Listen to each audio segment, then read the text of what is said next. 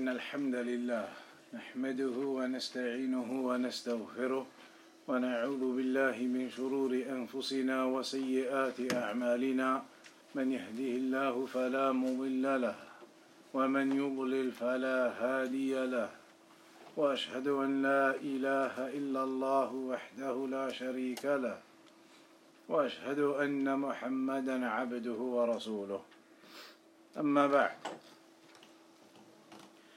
So continuing with the chapter regarding magic from last time, we are now in the section where he mentions قال البغوي العراف الذي يدعي معرفة الأمور بمقدمات يستدل بها على المسروق ومكان الضالة ونحو ذلك.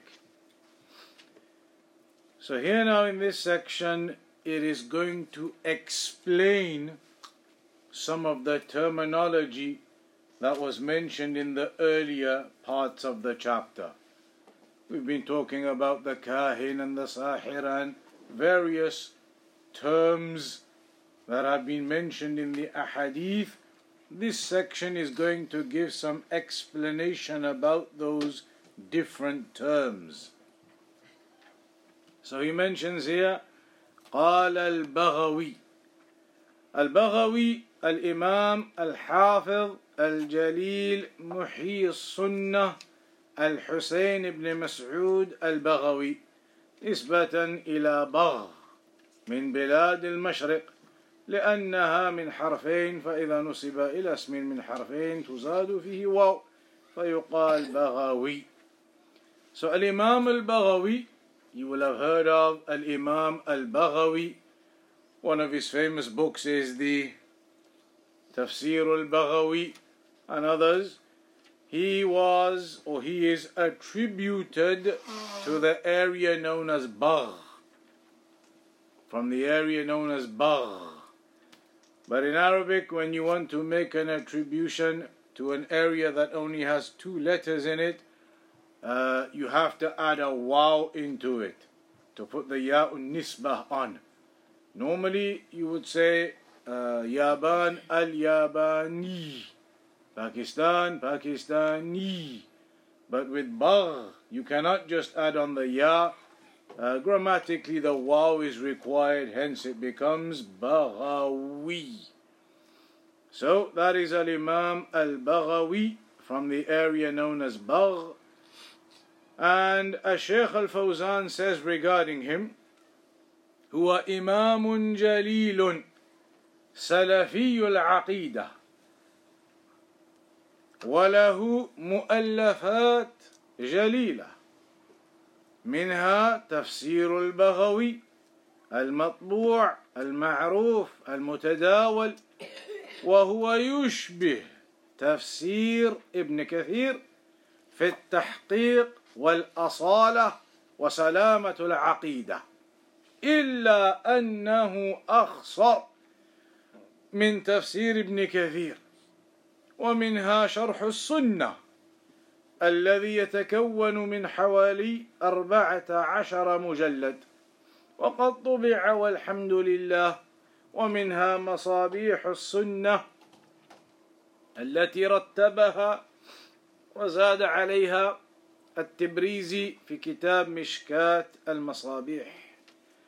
So he gives a brief background to who Al-Imam Al-Baghawi is, mentioning that he was a great Imam upon the Salafi Aqidah, and he has some great works, some books of his, from the famous ones Tafsir Al-Baghawi, which is printed and available. Why do the scholars say it's printed and available? What's the point of mentioning it's printed and available? If you're going to tell us about the books that he got, then obviously they're going to be printed and available or not. Why would you have to say they are printed and available? Indulgence. Hmm? Some books have been lost, the manuscripts have been lost all the time, so they're not available.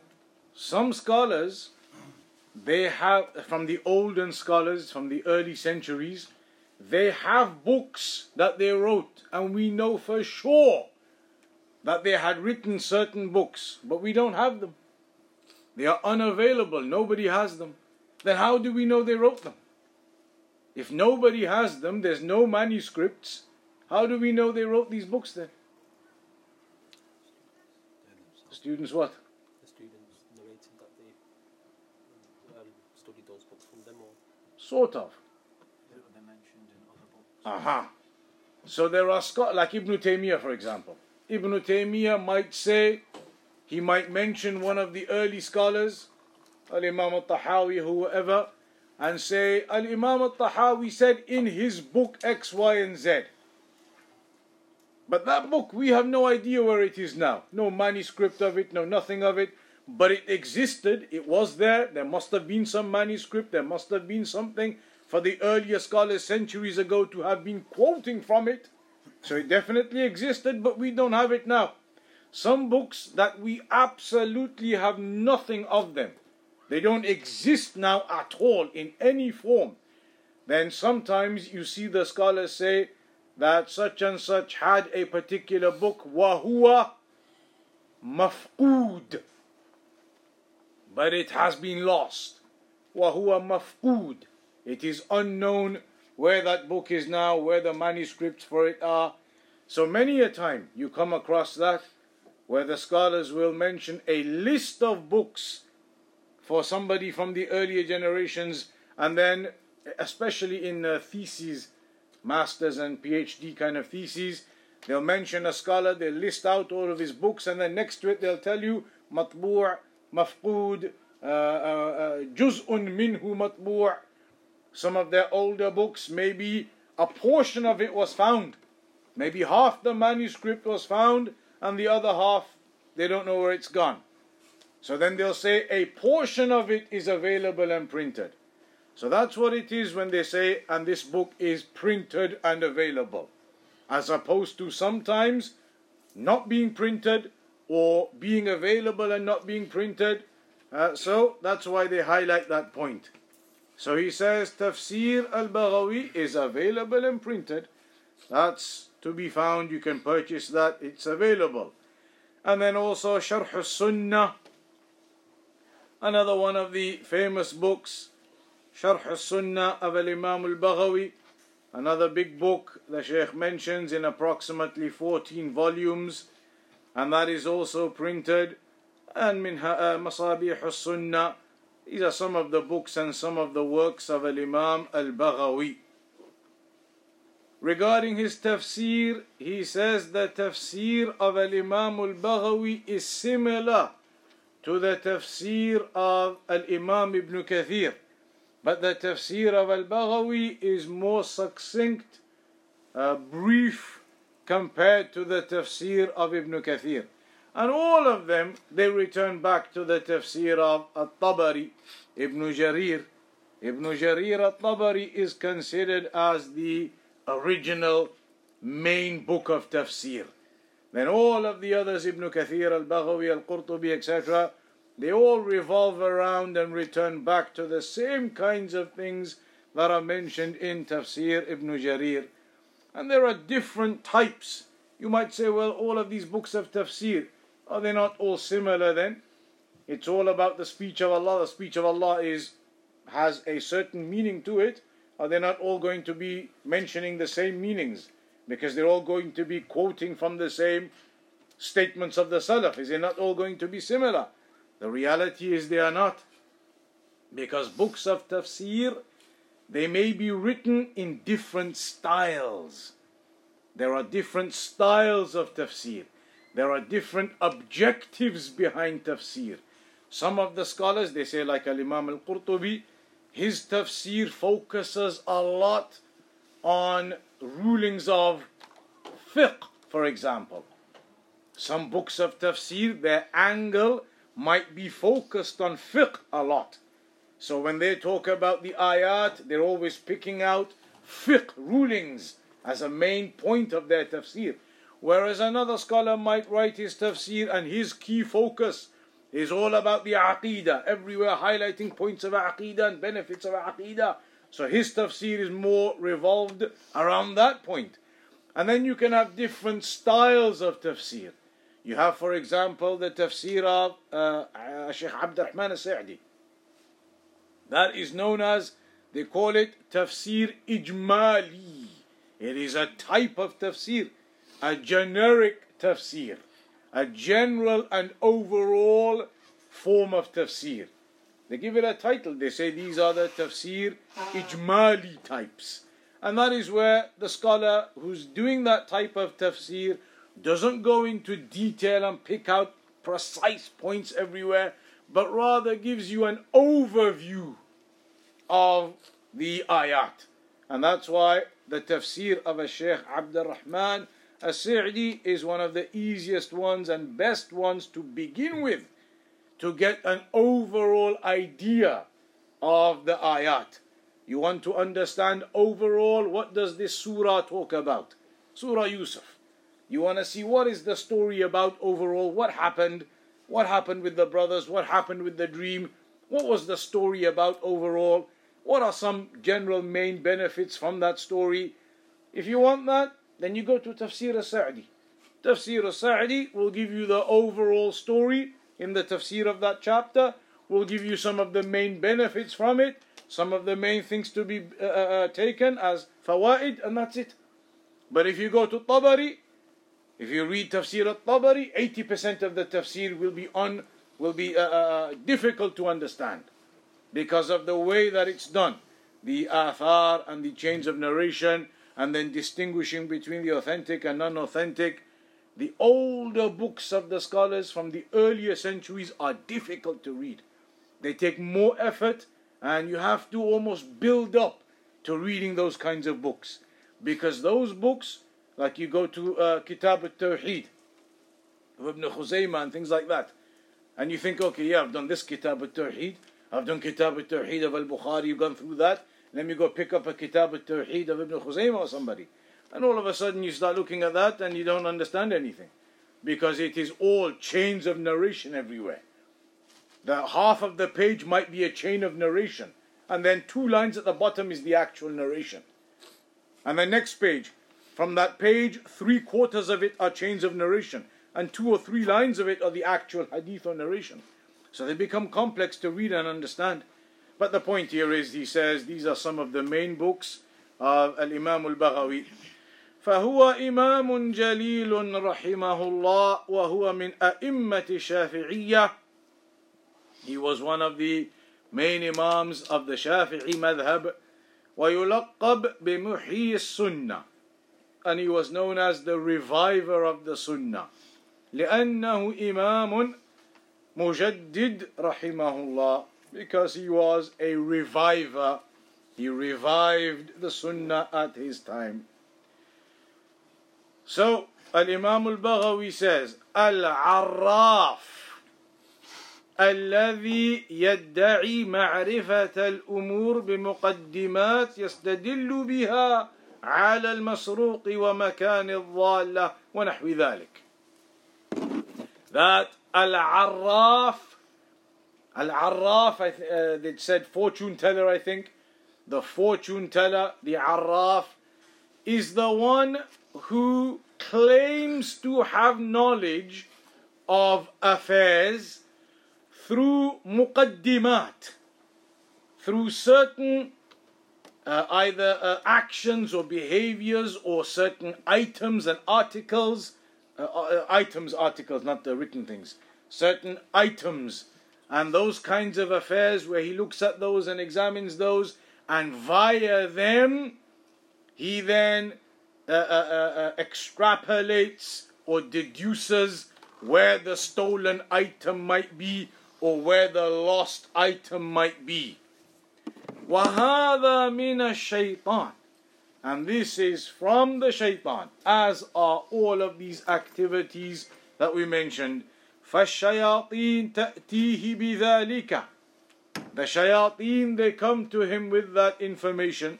لكن يتظاهر بعمل أشياء يظن الناس أن هذه الأشياء من الأمور المباحة، لكن هذه رموز فقط، وإلا في الحقيقة هو يتعامل مع الشيطان. So the shayateen, they come to him with that information. with the information of where the lost items are, where the lost property is, where this particular thing is that you're looking for. The shayateen come to him with that information, but he pretends via other affairs that he's doing something else in determining where that item is, and the reality is that information comes to him from the shayateen. And that is like we mentioned last week, the story that Shaykh Abdul Razak al-Abbad mentioned about the magician. The magician, he mentioned he heard this story directly from the person involved in it. That there was an individual, he had a neighbor. An individual who is the narrator of this story, he says, I had a neighbor, and my neighbor, he wasn't a wealthy man in business or had any shops or had any factories or any type of big business like that. But all of a sudden, I realized he became very wealthy. This is the neighbor narrating the story to Shaykh Abdul Razak directly. He says, after a while, out of nowhere, I realized he's become very wealthy with the items that he possesses, maybe the car, maybe renovations on his house, whatever it was. He said, I began to notice all of a sudden he's got a lot of money, but he's not got any businesses, he's not involved in any occupation where he earns a lot. So he said, I was curious, what's going on? How has he suddenly ended up so wealthy? You can see all of this wealth on him now, but he's not known for any business or factories or any type of trade. So he said, I was curious and I went to him. And they'd been neighbors for a long time. He says, I went to him and I asked him, out of curiosity, I'm wondering, how have you managed to get all of this wealth? What's going on? Tell me how to do it. Because I don't really see you involved in any work or having to go do long shifts or any business or factory or what's going on? How are you earning all this money? How have you become wealthy? Show me, I want to do it too. They'd been neighbors for a long time. So he says, my neighbor said to me, okay, I'll tell you how to do it. I'll tell you how to get rich. I'll tell you how to do it, but with the condition. You must follow my instructions absolutely 100%. What I tell you to do, you must do it. The neighbor says, I was thinking about the wealth and I got convinced and I said, okay, you tell me the steps, whatever you tell me, I'll do it. 100% exactly how you tell me, I'll follow your plan of action and I'll do it. And he was telling the Sheikh, I got convinced with the money and I saw what he had and I thought, yeah, I'll do it then. So then he says, my neighbor says to me, go to this particular river. This was in an Arab country where they were living. He says, go to this particular river at Maghrib time. Go to the edge of the river bank at Maghrib time, and you'll get your instructions from there. And whatever instructions you get when you get there, make sure you follow them 100%. He kept telling him that. Whatever they tell you to do when you get to the river, follow it 100%. The neighbor says, I said to him, yeah, of course, absolutely, I'll do it. So the neighbor tells him, go to that river. He goes to the river. True story, all of this, of course. He goes to the river bank. At Maghrib time, when the sun is setting, and the sun sets between the horns of the shaitan. He says, when I got to the river, then some entity came to me out of the water. And if I remember one time the Shaykh saying it was like a fish, some type of entity resemblant of something that would live in water. That these entities, one or plural, they came to me out of the water. And they started giving me the instructions. And this entity, best thing you can call it, it said to me, the first thing you need to do then, these are your instructions, the first thing you need to do is miss your Maghrib prayer, which is coming up right now. Miss the prayer. Stop your prayers. The neighbor, this man, he says, when this entity came out and spoke to me and said this to me, that the first thing you need to do is stop the prayer. So miss your Maghrib now, then we'll get on to the next stage and the next stage. He said, I had been raised all of my life upon the prayer. All of my life I had been raised upon the prayer. It could not even come into my mind to miss a prayer. I was absolutely upon the tarbiyah of the prayer from a young age. It was impossible for me to even think about missing a prayer. He said, as soon as this entity said to me, miss the prayers, that was it. I couldn't do it. And he said, I refused. That was it. Couldn't go any further. He said, I refused, and I said to this entity, I won't do that. And it mentions in this story when it was being narrated, he says the entity made like a noise of some sort, like a growl or a scream, some type of noise, and it disappeared back into the water. This person then comes back home, and he said, when I got back home, my neighbor was fuming. Already the neighbor was fuming, and he was agitated and all over the place. And so when he got back, the neighbor in this state of agitation and fuming, he said to me, why did you not follow the instructions? I told you have to follow the instructions exactly as they tell you. Why didn't you follow the instructions? He said, now, the neighbor was telling him this. He said, my neighbor said to me, now they are here dealing with me. They are here dealing with me now. Because they are saying you sent us basically a bad recruit. That's how it was. He said they are here now dealing with me, telling me why did you send us a bad recruit. So he said my neighbor was fuming with me. You had promised you're going to follow my instructions. Now they are here dealing with me, telling me why did you send us a bad recruit. And so the point is, that neighbor had become rich and wealthy and whatever he was doing, upon the magic he was involved in and this sorcery and fortune telling and whatever, with those shayateen, these entities that came out of the water, even if we say they were like fish, they spoke to him. They spoke to him.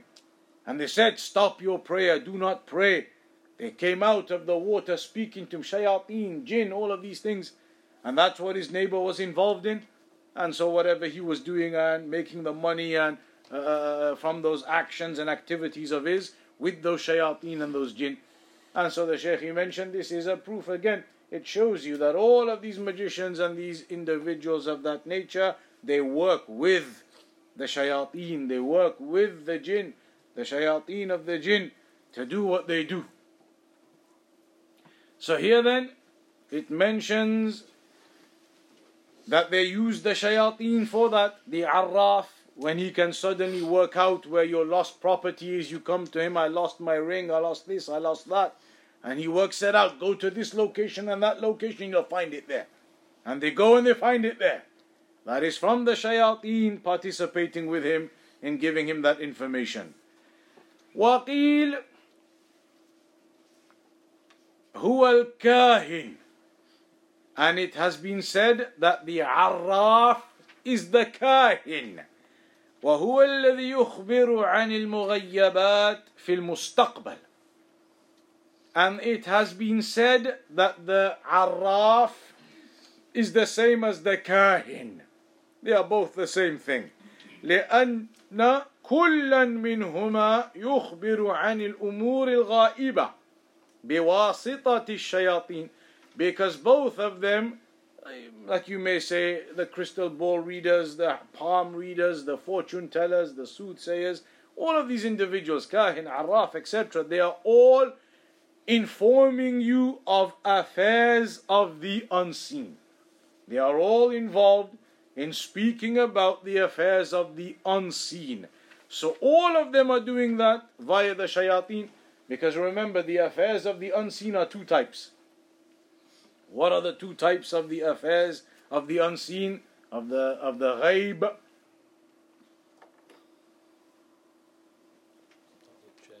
Nobody knows except for Allah. So one type of the ghaib is something that nobody knows except Allah. The absolute ghaib. The absolute unseen. And what is the other type? It's possible to know through means. Possible to know the ghaib through means? Through permissible means, yeah. Through permissible means? What Allah has revealed. Huh? What Allah has revealed to us through His Messenger. Then it's not ghaib anymore, really. The other type of ghaib, as they call it, ghaib nisbi. The unseen in a relative sense. In a relative sense. What is happening right now upstairs, in the room upstairs here? What is happening right now? Exactly the actions that are taking place upstairs. How many people are in there? How many people are sat down? How many people are stood up? How many people are taking notes? What is going on right now? To us, that is unseen. We don't know how many people are sat behind in the room over there, upstairs in the building. How many of them are making notes? How many of them are relaxing? How many of them on their phone? That is from the unseen to us. But somebody in that room, is it unseen to them? They know exactly what's going on in that room. They're in that room. To that person, there's no unseen in that room. For us, it is unseen. That is something that which is relatively unseen. Something that is a relative form of being from the unseen. Meaning it is unseen to some, but not to others. So those in that room behind us, they know what's going on in their room. Us to them are from the unseen. Relatively speaking. They don't know how many people are in here, what people are doing, how they are sitting, how they are making notes. So that is the relative form. These types of things are from the relative form.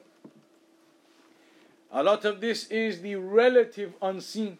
The only other type is when they climb on top of their backs and steal it from the heavens. Otherwise, all these other affairs are from the relative unseen. How is it relatively unseen then? If somebody comes into them and says, I lost my ring, it was so valuable to me, I don't know where it could be. And this arraf or this kahin says, it's in such and such a place, go there, you'll find it. How is that from the relative unseen? They ask them questions like, where were you last? So if they were at the beach. All of that, and then they have who helping them to locate the shayateen. Because the shayateen have a far greater ability with certain affairs than we do. Some of them have the ability to fly, to cover vast areas in short periods of time. What would take us maybe 6 months to search a particular area or forest land, a group of the shayateen may go search all of that area in 6 hours. So then they are able to locate things that we would otherwise maybe spend months and years trying to locate. So then they work with the shayateen in that way and find lost property and items. And then these people, they say, that's it, look, they knew. How could they have known it was going to be in that forest? I dropped it there next to that tree, that's where it was. How could he have known that? He must have some powers and ability, and it is the shayateen working with them. So some of them say the arraf and the kahin are the same thing. But others, والكاهن هو الذي يخبر عن المغيبات في المستقبل. That the kahin is the one who tells you about the unseen in the future. Like a fortune teller. He tells you what's going to happen in your life. This is going to happen. That's going to happen. Tells you about the unseen of the future. بسبب أن الشياطين تخبره بما تعلم مما لا يعلمه الإنسان لأن الشياطين تدري عن أشياء لا يعرفها الناس فيخبرون الناس في مقابل إن الناس يخضعون لهم ويفعلون ما يطلبونه منهم من الشرك والكفر بالله عز وجل. So again, that can be a form of relative unseen. The Shaykh says it is possible in the world of the jinn, because the jinn, they live where? On this planet, on this earth. The jinn live on this earth, not another planet somewhere. So the Shaykh says it is possible in the world of the jinn that they may be aware in their world, in their creation, of certain affairs of this earth and this planet and what is happening that we as humans don't know yet. So they may come and inform them that such an event is going to happen. And because of their awareness of things and their knowledge of from the world that they exist in, that we don't know yet, and they may come and inform of those types of things. So this fortune teller says, yes, such and such is going to take place, and this and that. And again, they mention 100 things, and only half of those things may actually occur from the general speech that they've got from the jinn. And then that little thing that does occur, the people, they step on that, they pick up on that. Look, he said this was going to happen. And so the jinn, the only reason they would tell the fortune teller those things is if the fortune teller submits himself to them. He submits himself to them, then they will help him and aid him. You remember, like we mentioned that time, the true story of the police in Saudi Arabia, I think it was, when they caught that magician. They found where he lived, a particular magician, and when they went into his house, that magician had drawn on the walls pictures of females unclothed, and he had been told to write ayat of the Quran into those pictures of them. And that he had, they said, a huge pile of feces in the middle of one of his rooms. They had told him that's how you use the toilet. Huge pile of feces, just that's where you go. And then drawings on the walls of ungarmented women writing the ayat of the Quran within those pictures. He has to do all of that. The kufr and the shirk billah. Do all of that in order for the shayateen to then help him. Prostrate to them, live in that disgraceful state, do all of that haram with the drawings and the ayat and everything. Then they will help him and they will aid him. وَقِيلَ هُوَ الَّذِي يُخْبِرُ عَمَّا فِي الضَّمِيرِ. And it has been said that he is the one that tells you of your inner thoughts. He tells you of your inner thoughts. يعني عَمَّا فِي النَّفْسِ. He can tell what you are thinking. وَلَا يَعْلَمُ مَا فِي الْقُلُوبِ إِلَّا اللَّهِ سُبْحَانَهُ وَتَعَالَى. But now, how could you say this is a relative unseen? That's definitely not a relative unseen. What is inside of you, what you're thinking, nobody knows that except Allah. But again, the Shaykh says, لكن الشياطين قد يعرف شيئا من هواجس الإنسان لأنه هو الذي يوسوس للإنسان ولأنه يجري من ابن آدم مجرى الدم فيعرف الشيطان من الإنسان ما لا يعرفه الإنسان عن الإنسان. It's mentioned in one narration, إن الشيطان يجري من ابن آدم مجرى الدم, that the shaitan flows through the body of a person like the blood through the veins. So there's that intimate type of contact between the shaitan and a person. Also, the shaitan is the one that whispers to the people. And so the shaitan, the shayateen will have an idea of maybe what this person may be thinking because they are the ones who whispered it into him. So they may have an idea that even though he doesn't really realize it yet, what we've been whispering to him, eventually it may have an impact on him and he may end up doing X, Y, and Z.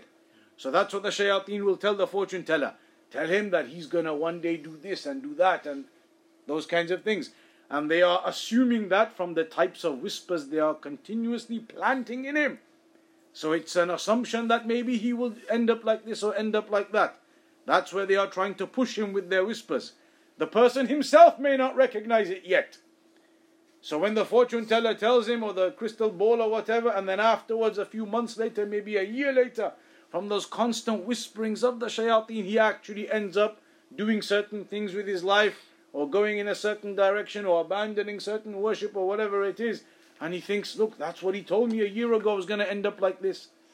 So that is again from the help of the shayateen in that way, that they may recognize from a person where he's headed, at a time when the person himself may not yet recognize that's where he's headed. هذا تفسير البغوي. That is all what Al-Baghawi mentioned. Then قال أبو العباس ابن تيمية. Now the definition of Ibn Taymiyyah. Al-Arraf, Ibn Taymiyyah, of course, Abu al-Abbas is his kunya. وَلَيْسَ لَهُ ابْنٌ اسْمُهُ الْعَبَّاسِ. The kunya of Ibn Taymiyyah is Abu al-Abbas. But he didn't actually have a son called Abbas. His son was actually called He didn't have a son because he wasn't married. So Ibn Taymiyyah didn't marry, and he didn't have a son, but his kunya was Abu al-Abbas. So many of the people, when they hear that, they say, MashaAllah, I'm not going to marry. I'm going to be like Ibn Taymiyyah. And there's other examples. There's examples of major ulama of the past, ai like Ibn Taymiyyah and those kinds of levels who never married. So some of the people, they say, some of the youth, the shabab and the young, that's it, I'm not going to marry. Ibn Taymiyyah is my evidence. And such is my evidence from the ulama of the past, from the great scholars of the past, the likes of Ibn Taymiyyah. They never married. Is that an evidence? Of course not. How can that be an evidence? You have the statement of the Prophet ﷺ telling you to marry. Man istata'a minkum al-ba'a falyatazawwaj. The Messenger told you to marry and encouraged you to marry. So now the specific example of what may have occurred with an imam here or an imam there, that is obviously not going to override what is in the sunnah. Those are specific instances of what occurred with certain people. And Imam Ibn Taymiyyah was in jail for a long period of time. And lots of things happened in his life that may have prevented the possibility and the opportunity of marriage. So that is an exception to the rule. For exceptional circumstances and specific circumstances, they didn't marry. But that is not the rule of thumb, and neither is it the rule of evidence. The rule of thumb and the evidence is you marry according to the sunnah, according to the encouragement of the Prophet sallallahu alaihi wasallam. But then also the question always arises when the students, they say, should I marry first or should I delay it and focus on talab al-ilm and knowledge? Some of the scholars, like Shaykh Abdul Muhsin al-Abbad, he said, marry. Do not say that your seeking of knowledge is the reason to not get married. If you have the ability, obviously it requires the ability, some amount of finance and ability to look after the wife, etc. If you have that, then don't make seeking knowledge your reason not to marry. Shaykh Abdul Muhsin said, in fact, if you marry, insha'Allah ta'ala, it will aid you with your talab al-ilm.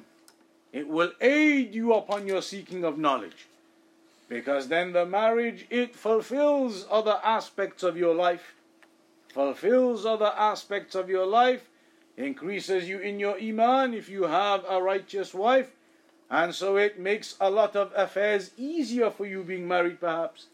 And so he said, marriage may aid you in your talab al-ilm. Do not consider it to be some type of obstacle in the path of knowledge. And that's why you search for the wife of goodness, of knowledge, of ability. They mentioned though, I think I mentioned it once before, there was a brother who married a very knowledgeable sister. She was very knowledgeable. And that's what you look for. You look for somebody of knowledge. And so this brother was a talib al-ilm, and he married a sister who was a talibatul ilm. Outright student of knowledge she was as well. So they got married, and then after a while, the sister asked for a divorce. What's the reason? Talibul ilm. She's a talibatul ilm, student of knowledge, both of them, proper. She said, you are a miskin. You talibul ilm. And I don't remember the details, something like Bukhari, you haven't even memorized certain amount of hadith in Bukhari or something, and you don't even know this. You talibul ilm. Now I've realized after marrying you what miskin your level is. And she said, I need a divorce. I need to find a talibul ilm. So, you look for somebody of knowledge. So, then it says, Ibn Taymiyyah, Ahmad, his name was Ahmad. Ibn Taymiyyah's name was actually Ahmad. Ahmad, the son of Abdul Halim, the son of Abdul Salam, Ibn Taymiyyah. شيخ الإسلام الإمام المجدد المشهور الذي نفع الله بعلومه ولا يزال نفعه مستمرا ولله الحمد وكتبه لا تزال موضع تنافس طلاب العلم.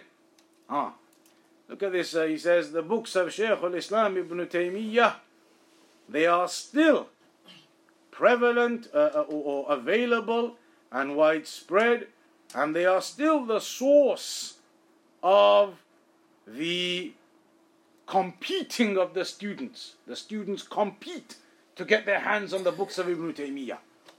They compete to get their hands on the books of Ibn Taymiyyah, to be able to read into them and look into them. And that is what all of the scholars will tell you. Read the books of Ibn Taymiyyah and Ibn al-Qayyim as an example from those who you should be reading from. The books of Ibn Taymiyyah and Ibn al-Qayyim, rahimahumullah, they have a huge amount in terms of knowledge and advice and guidance and admonition, all types of benefits from all around the fields of knowledge in the books of Ibn Taymiyyah and Ibn al-Qayyim. So that is recommended by all of the scholars. They will tell you that Ibn Taymiyyah, Ibn al-Qayyim, and many of the scholars in the university. You have your schedule. When you're at the University of Medina, you have approximately 25 lectures a week, very similar to the schedules here at the universities. 25 lectures a week you have to attend, approximately. And then outside, and that's in the mornings, like 7 a.m. till 1 p.m. All of your lectures are in that time slot. Then the rest of the day you're free. So then on top of that, you'll have maybe 3 or 4 lessons of the scholars you attend every week, taking it up to 30 hours. And then after that, you'll have your revision, your memorization, all types of work you need to do, writing your essays, whatever, another 10, 20 hours of your week. Once you've filled up all of your schedule, you have that little bit of time you can squeeze out for personal reading. Nothing to do with what you're studying at the university, nothing to do with the curriculum, nothing to do with the lectures you're attending with the scholars, just some personal reading. You can squeeze a bit of time in, maybe half an hour on a Monday, maybe 20 minutes on a Thursday. You can squeeze in a little bit of personal reading. What did the students read in that personal reading slot? Pick up the books of Ibn Taymiyyah and Ibn al-Qayyim. Pick up the books of Ibn Taymiyyah and start reading. Pick up the books of Ibn al-Qayyim and start reading. Ibn al-Qayyim, look at, for example, Hadi al-Arwah, the book regarding paradise and all the affairs of paradise. In the opening section of that, pages and pages and pages talking about paradise and the 2 different types of paradise. When Adam alayhi salam, he was originally created, he was put into paradise. But was he put into the paradise that the believers will go to after the accountability on the Day of Judgment? Was he put into that actual paradise and taken out of that actual paradise that the believers will go to, insha'Allah? Or was he in some other paradise? Huge chapter talking about all of the evidences and the explanations and how ayat could indicate this and they could indicate that. Like a whole book, you could make a small treatise out of it, 40, 50, 60 pages. Was Adam in the actual paradise, the paradise we talk about, or some other paradise? And that's just one example. And you go to other chapters, you'll find huge discussions on all types of things, different topics of the religion. So, he is Shaykh al-Islam ibn Taymiyyah. And he said, Al-Arraf ismun lil-Kahin wal-Munajjim wal-Rammal wa nahwihim. That the Arraf is the name of a Kahin or a Munajjim, the one who does all of the soothsaying, fortune telling via stars. Rammal, the one who does all of that via drawing lines in the sand, and others like them. So they all revolve around fortune telling, palm reading, crystal ball, those kinds of things we talk about these days. All of them revolve around that type of meaning, informing you of the unseen via their different methods. لأن كلمة العراف عامة يدخل تحتها كل من يدعي معرفة المستقبل. Anyone who claims to have knowledge of the future, what's going to happen in the future, then that individual comes under the title of Arraf. Anyone claiming to have knowledge of the future. And now all you have to do, and don't do it, but all you do now on social media, there are all these people, are there not? Social media people who say, we're from the future. I came from the year 4276 and this happened and that's going to happen. And you get it all over social media and everybody making these kinds of claims. All nonsense. Anybody who claims to have knowledge of the unseen and the future, and that is from these titles.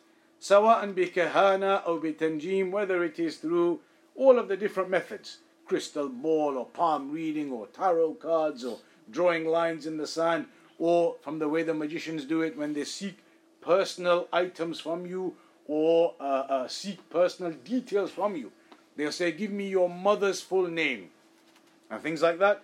They'll say, let me look at your hand, give me your mother's full name, give me some item from your house. All of the methods that they use.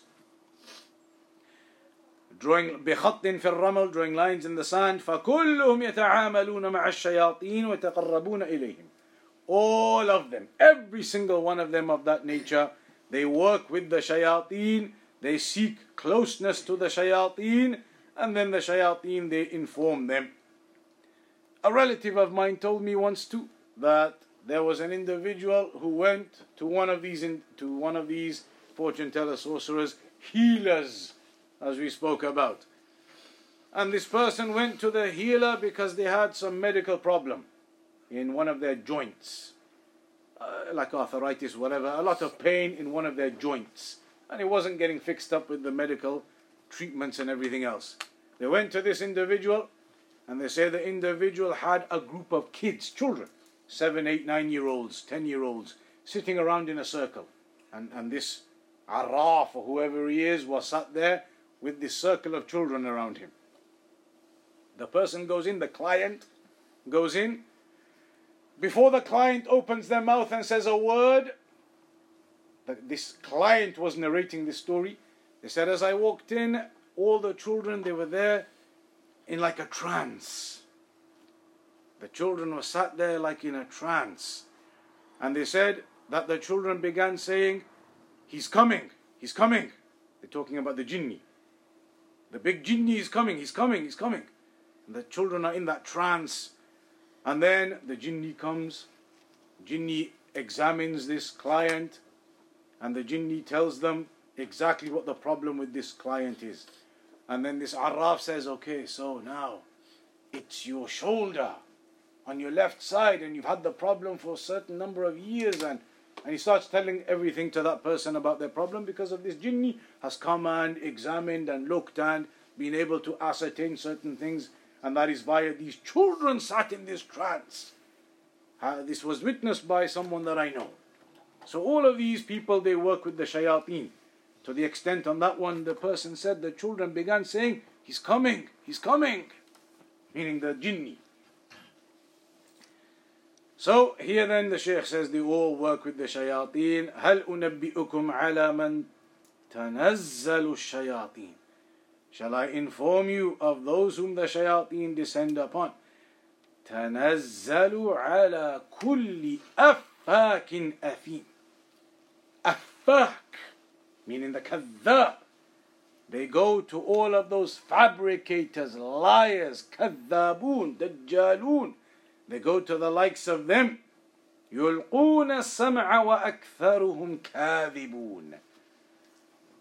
The majority of them are liars.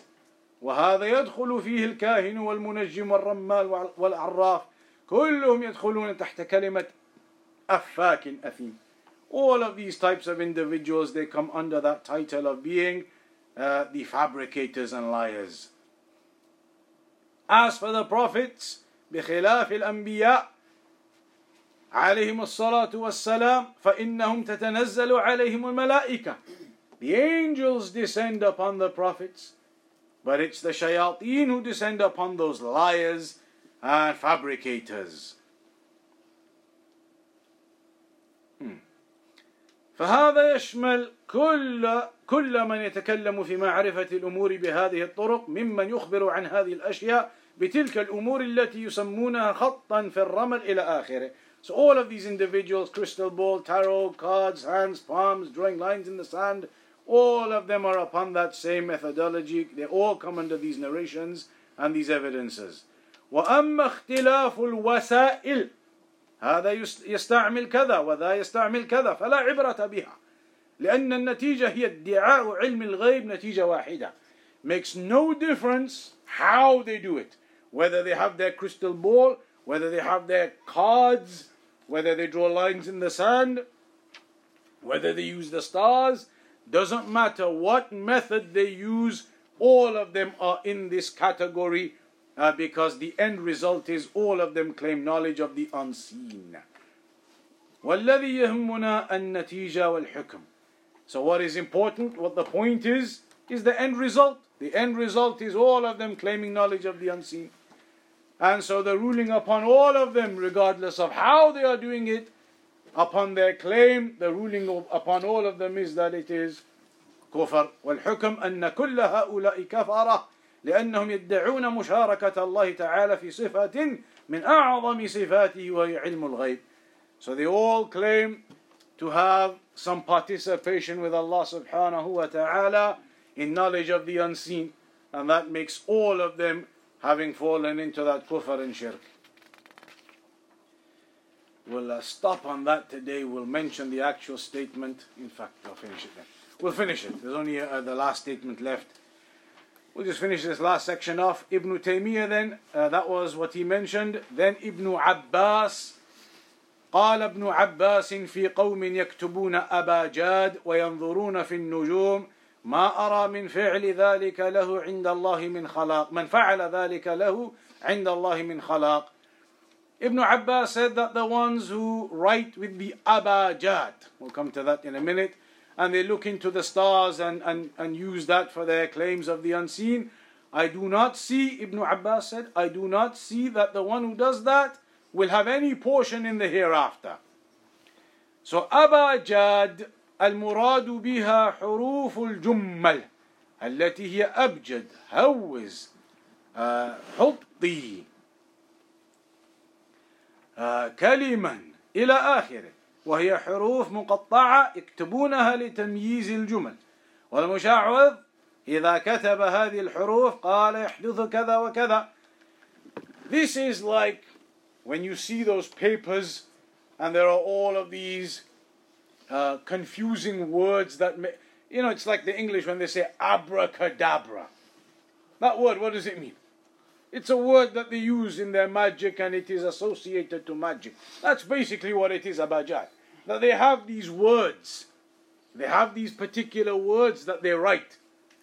They write them in amongst their statements and amongst their writings, and these particular words and these particular letters, they write them in to separate between the sections, and all of those are written down, and they say once you write down these words, like the equivalent of their abracadabra and hocus pocus, those kinds of words, they have them and they write them down, and they say, if you write these words, then such and such will happen, and such will take place.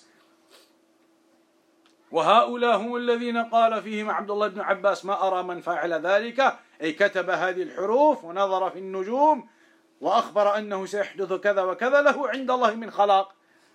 Ibn Abbas said the one who does that, who writes down these kinds of things and these kinds of weird and wonderful words that have no meaning or understanding or comprehension to them, writes them and claims this will inform you of what's going to happen in the future, then those types of people have no portion of the afterlife, meaning they have no paradise, no portion of the paradise to enter into. Meaning otherwise, if they are not going to get paradise whatsoever in the afterlife, they are upon كفر. معناه أنه كافر لأن الذي ليس له عند الله من خلاق هو الكافر. The one who does not have any share of that paradise in the afterlife, then he is a disbeliever. As Allah said about them, وَلَقَدْ عَلِمُوا لَمَنِ اشْتَرَاهُ مَا لَهُ فِي الْآخِرَةِ مِنْ خَلَاقٍ. They knew, the ones who purchased that regarding the Jews, the magic and everything they got involved in, they knew they would have no share of anything in the afterlife from that paradise. They do not have that share. فهذا حكم عبد الله بن عباس على أصحاب الطلاسم الذين يكتبون الحروف المقطعة وينظرون في النجوم ويقولون سيحدث كذا، فهذا من ادعاء علم الغيب، وهو طريقة من طرق الكهانة أو العرافة أو التنجيم والسحر، وسميها ما شئت، لا يهمنا الأسماء، الذي يهمنا النتيجة والحكم الشرعي. So the Shaykh says, call it whatever you want, the fortune tellers, the sorcerers, the magicians, all of the different titles and names and the styles that they use, all of them have the same end result of claiming knowledge of the unseen, and so the ruling upon them all is the same.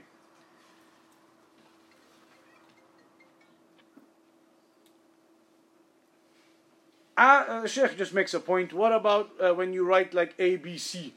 You're writing something and you want to distinguish different parts. You write part A, and then whatever you're going to write, then part B. That doesn't come into this. In case somebody says, is that similar to this? Then it is not. That is not intending the same point. That is okay, writing A, B, C, separating your speech. So the point is at the end he says, أن هذا باب عظيم لأنه يعالج أمراضا واقعة في العالم اليوم. That these chapters are very important because they are dealing with real life events that occur in the world now. People going to these magicians and sorcerers. Here I saw it somewhere. They have the booth, the cabin, and it says go in, pay money and go inside and sit down with the fortune teller, and he'll tell you, he'll read your palms, he'll do your cards or whatever. So لا أقول في العالم الكافر لأنه ليس بعد الكفر ذنب لكن في العالم الإسلامي. The Shaykh says, and I'm not just talking about in the countries that are non-Islamic, non-Muslim countries. Obviously it happens there, whatever happens there, it's upon kufr. But even in the Muslim countries, he says, this is occurring. This occurs in the Muslim world, that they go to these sorcerers and fortune tellers and the likes of these people. وربما يسمونه أعمالا رياضية وفنونا تشكيلية. And they might give it all types of different names. They may say, no, but this is just some type of statistical analysis that we do, and whatever they say. If they are claiming knowledge of the unseen, then it is haram and impermissible. So he says this is something that exists. وَوُجُودُ هَذَا الْوَبَاء وَبَاء السَّحَرَةِ وَالْمُشَعْوِذِينَ وَالدَّجَّالِينَ وَالْكَهَنَةِ وَالْمُنَجِّمِينَ. This what do you call the waba? Epidemic, yeah. This epidemic of these magicians and sorcerers and fortune tellers, it has become widespread everywhere. And يسمون هذا من باب الفنون. They say this is from the arts. This is an artistic, some type of artistic thing. It's a type of art, and it's a type of artistic practice that you can do this. أو يسمونهم بأسماء تدل على تبجيلهم, or they give them other names to raise them and to put them onto some type of pedestal. وعلى أنهم أصحاب علم, and to claim that these people are people of knowledge. And then he concludes at the end again by highlighting the difference between the karamat of the awliya, those who are upon belief and iman, and Allah subhanahu wa ta'ala makes easy for them certain affairs, as opposed to these individuals who are upon kufr and shirk, and their actions are not from the karamat of the awliya, but rather they are with the shayateen, working with the shayateen. That brings us to the end of that particular chapter. Then next time then, inshaAllah ta'ala, we'll begin with the other chapter coming up, Babu ma ja'a fi nushrah. It's still connected with magic, different forms of magic, other types now that are going to be mentioned. And then there's going to be the issue at some point, we'll maybe come across it. If somebody has magic done on them, are you allowed to cure that magic with magic? So we'll come to that inshallah as well. We'll have a discussion on that topic. And then omens is going to come up yet as well, 13th of Friday the 13th, black cat, broken mirror, horseshoe, all of those types of things is going to come up in the next 2 or 3 chapters as well. So inshallah ta'ala, with that one in 2 weeks time now, not next Saturday, in 2 weeks time is the next one for this, inshallah ta'ala. Any questions or anything to add? Ustad, all these Araf and different types of people, do they have the same ruling in terms of capital punishment? Yeah, all of these who are claiming knowledge of the unseen, if they've committed kufr, then upon apostasy it's the same ruling. I've got 3 questions. You know, these magicians they use they use a mother name. Mother. So when we use bank details, they ask for mother name, maiden name, and everything. Is there anything connected? No. Banks, That's an option you have anyway. Okay.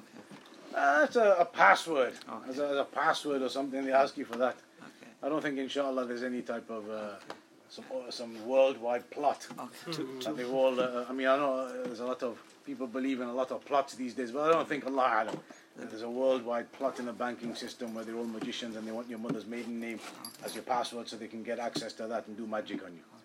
It's unlikely, shall we say. Okay. 2 more questions. They said in a story in this lesson, when the man went to he said, world to see the worldly life, get rich. He was been praying for a long time, but in Quran it says, "Inna salata tanha anil fahsha'i wal munkar." The prayer, if he's praying for a long time. Yeah, getting wealth isn't fahsha or munkar. But is greed for worldly life accepted? No, but how do you know it's greed? How do you know it's greed? The companions, they went to the messenger and said, ذهب أهل الدثور بالأجور, that the rich companions are getting all the reward. We don't have any money. They wanted money. But why did they want money? To give in charity for the sake of Allah. Maybe he wanted to have that money to build a mosque with it. Maybe he wanted to do good things. We don't know that. And even if it was greed, that doesn't negate any of those ayat or anything else. A person can be practicing and praying, but you become weak, and wealth is something that the soul is attracted to, as it says in the Quran. And the last one. Ibn Taymiyyah and the other scholars, they not get married. They must have a principle from Quran and Sunnah. That's why they didn't get married. They didn't not marry because of a principle. They didn't not marry because they thought there was some evidence not to marry. They knew that you marry. If you read the books of Ibn Taymiyyah, all the scholars, you'll find evidences where they talk about the need to marry. They didn't marry because of circumstances. Circumstances just didn't allow it. It was an exceptional situation for them. Not because they thought there's some evidence that you're not supposed to marry. Not at all. It was just exceptional circumstances specific to those few individuals, which the students claim to have, and they're nowhere near those. Omens are impermissible. We're going to get to that. Next week or the week after, there's a chapter coming all about omens. So we'll do that. It's impermissible, haram.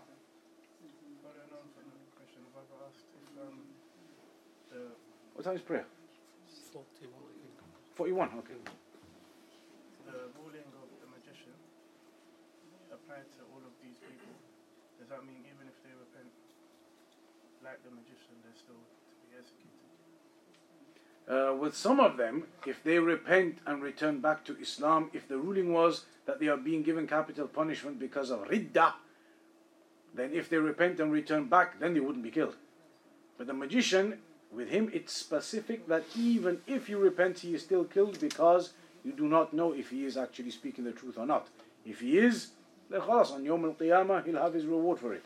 If he wasn't, then that is affair on Yawm al-Qiyamah. The others, Allah alam, if they get to that level of their apostasy being of that nature. If it's just general apostasy, they can repent. So I don't think it's the same as magician in that regard. Because you mentioned about you mentioned about the neighbour. At what stage does that man become a kafir? So for example, that neighbour went to the river bank and... Well, according to this, the general principles, if he abandoned the prayer, then according to many of the scholars, he's committed kufr now. But the fact that he took action, took means to go to there... Up to that level, no. Okay. Up to that level wouldn't dictate that he's committed kufr yet. He hasn't technically done anything yet. He's gone there, but as soon as when he had to do something, he stopped straight away. So technically he hadn't done anything yet. Salamullah. Maybe it was secret service or something. Huh? He wanted to do it because it was maybe secret service.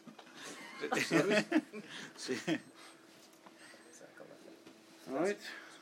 There are those who nowadays provide alternative medicine, like they provide give people things like, you know, acid and black seed oil and things like that, and they claim, they say that they will cure cancer and this will happen and this will happen. They and they guarantee results. Would that be classed as a kahin or someone trying to? No. Those what you've mentioned there, the examples you've given are in the Sunnah. The black seed oil and honey and these kinds of things, they're mentioned in the Sunnah as medicines. So of course you can use those, and of course you would expect and hope for good results as they are mentioned in the Sunnah. That doesn't negate the fact that you can use what you want to call traditional medicine. It doesn't negate that. You can go use the traditional medicine. You want to have a paracetamol, you got a headache, you can have one. Nothing wrong with those things. That's permissible, all good. You don't go to an extent where you say, I'm not going to use any forms of traditional medicine. If you want to, you can do that. There's nothing haram about that. But at the same time, using honey and black seed and all these things, they're in the Sunnah. But saying that it will definitely cure you, claiming that it's definitely going to work. You hope for that. That's in the Sunnah. But these will give you a cure, honey and black seed, and that's what you have hope in, that it will absolutely do that.